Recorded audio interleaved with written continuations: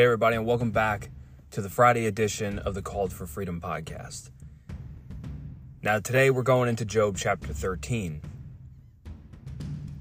And before we get into that, I want to just say that, the best way to support the show is to rate it and share it. And you can also check out the merch store, the podcast merch store. I hope to come out with more designs within the next couple of months for like apparel purposes. Just a wide range of everything, outdoors, faith, freedom type of apparel. You guys can do with that what you want, but you can support the show that way. You can click the link in my bio on the Go Wild app in my profile. And I'll also put the link in the description of this podcast. Now, without further ado, let's get into Job chapter 13. I apologize if I sound a little bit more serious today. It's a busy day. Today's kind of the start of my military orders. So it might be a little stressful today. But hey, Lord willing, it'll go to according to God's will. So Job chapter 13. Job 13 recounts how Job declares his innocence before God and his friends. He expresses his deep anguish and frustration with the way his life has unfolded. He acknowledges that God is sovereign, but he laments the injustice of his suffering. He demands an audience with God and insists that he will speak to God face to face and plead his case. Job's friends try to convince him to repent and accept his plight, but Job stands firm in his conviction that he is innocent. In the end, God reveals himself and commends Job for his faithfulness, restoring his fortunes and blessing him with a new life.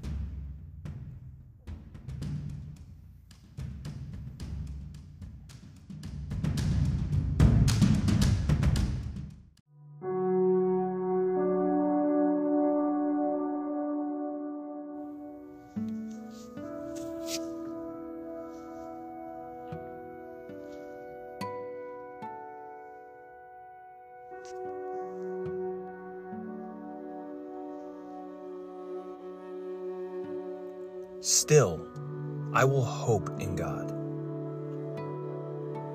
Behold, my eye has seen all this.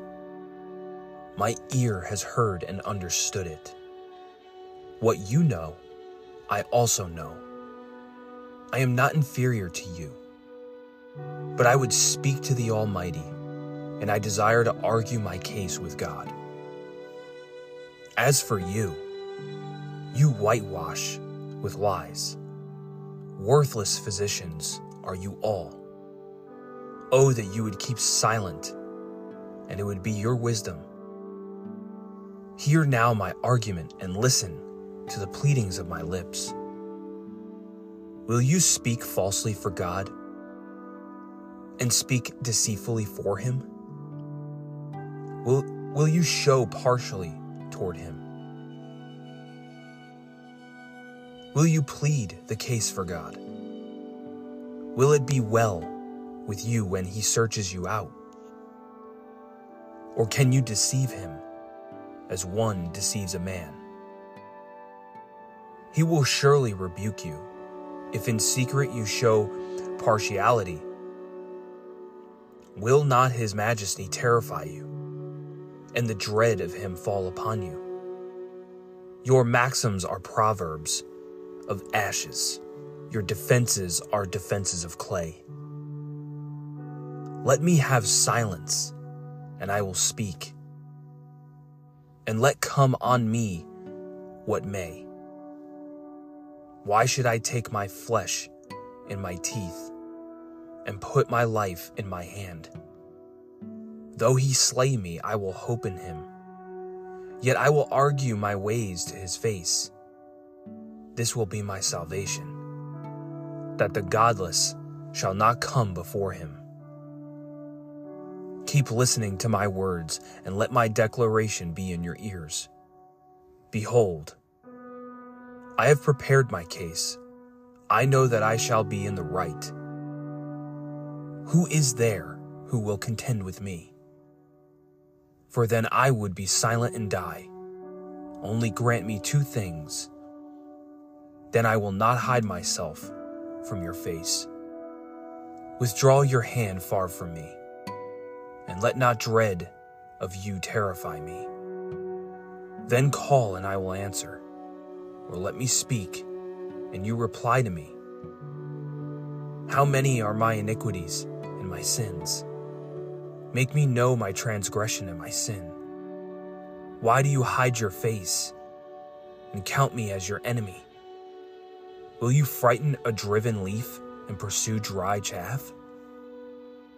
For you write bitter things against me and make me inherit the iniquities of my youth. You put my feet in the stocks and watch all my paths. You set a limit for the soles of my feet. Man wastes away like a rotten thing, like a garment that a moth eaten.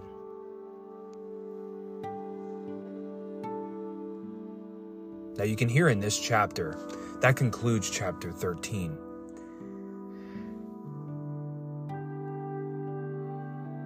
Now, obviously this is Job continuing his response to his friends and his friends' accusations of his sin. But Job expresses his frustration and despair, questioning why God is punishing him so severely. He also asserts his innocence and demands that his friends listen to his defense instead of judging him unfairly.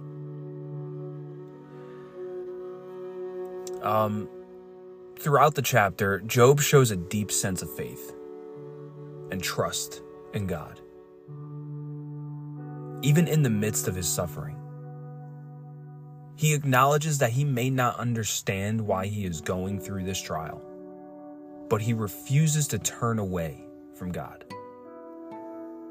Job's words demonstrate a willingness to persevere in his faith, even when it is difficult. At the same time, Job's words also reveal his humanity and vulnerability. He expresses feelings of isolation and loneliness, and he longs for someone to understand and comfort him. Job's struggles remind us that even the strongest of believers can go through times of doubt and pain. Overall, Job chapter 13 is a powerful reminder of the importance of faith and trust in God. Even in the face of suffering and hardship, it encourages us to hold fast to our faith and persevere in times of trial, and to seek comfort and support from others when we need it. And that was a commentary I wrote. That's kind of like my summary on this chapter. And yeah, I mean, I think this holds true to everybody who is a prayer warrior, anybody who just puts the kingdom over everything. You're going to feel doubt and pain. There's going to be people around you that doubt you. Just recently, if I can get personal real quick before we end this episode, just recently, because I'm getting ready for a deployment, I had to resign my position at my fire department. Now, the fire department is my dream job. I'm currently a volunteer, and I want to become a career firefighter. That's my goal.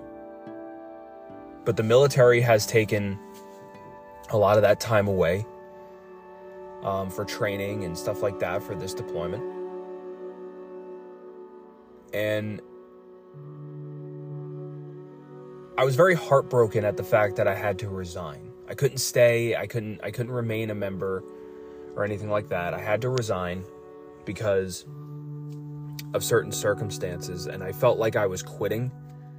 I felt like I was being forced to quit and didn't know, I feel like God called me to be a firefighter. Never in my life really did I think that I would fall in love with such a craft, such an occupation. And now, no pun intended, but it's lit a fire in me. I want to do it. This is what I want to do for a career. I feel like God called me to this. And it came later in life, but God's timing is always perfect. Now, it may not seem that way. And there's a lot of doubt that I have that I'll even get a job as a firefighter. But what's even worse than that is the doubt from the people around me. The people closest to me don't even want to hear me talk about it. They don't think that it's something that I should be doing. They think that they know what's best for me and my life. Because to them, everything is about money. And I get it. In today's economy, a lot of things are about money. People are struggling. Hell, I'm deploying. Much of the reason why I'm deploying is because of the money. That's selfish of me, but it's a reality. But my life is not fueled by money. My career goals, everything that I chase is not necessarily about the money. I didn't join the military for the money. And I certainly didn't become a firefighter for the money because I do it for free. But people don't think it's something I should be doing. And because I fell in love with it, they don't think I should be doing it as a career. Or even want to do it as a career. You should be doing this. You'll make more money doing this. You're not going to get that job. It's a lot of doubt with the people that I hold closest to me. And that really shakes my faith a little bit. Because if God's timing is perfect, why am I dealing with such... what's the word I'm looking for? Such pushback from everybody. But I have to put my trust and my faith in God. He knows what's best for me. But to conclude this episode, we'll read a devotional and we'll end it here. So Pastor Ed Ray says, Job turned his appeal to his friends, who were not helping him at all, to God.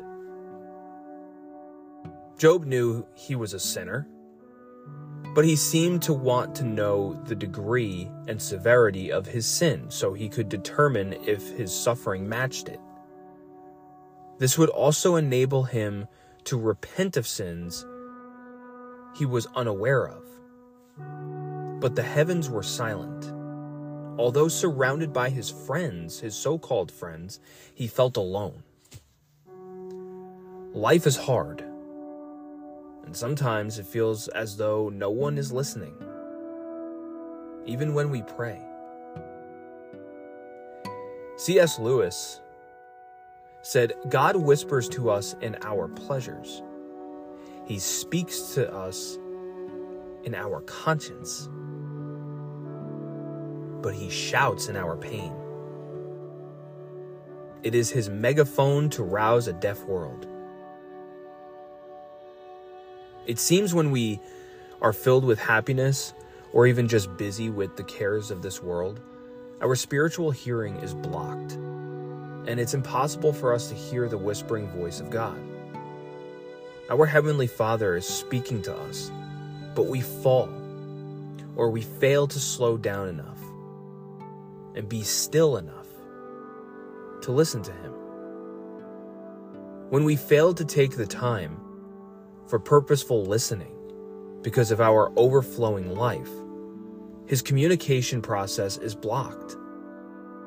In Luke chapter 8, verse 8, Jesus cried, He who has ears to hear, let him hear.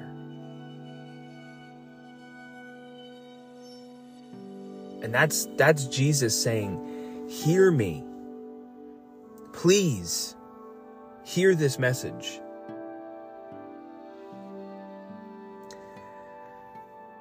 Lord, give us ears to hear today. We want you to speak. Lord, we want to be faithful servants who listen. In Jesus' name, amen.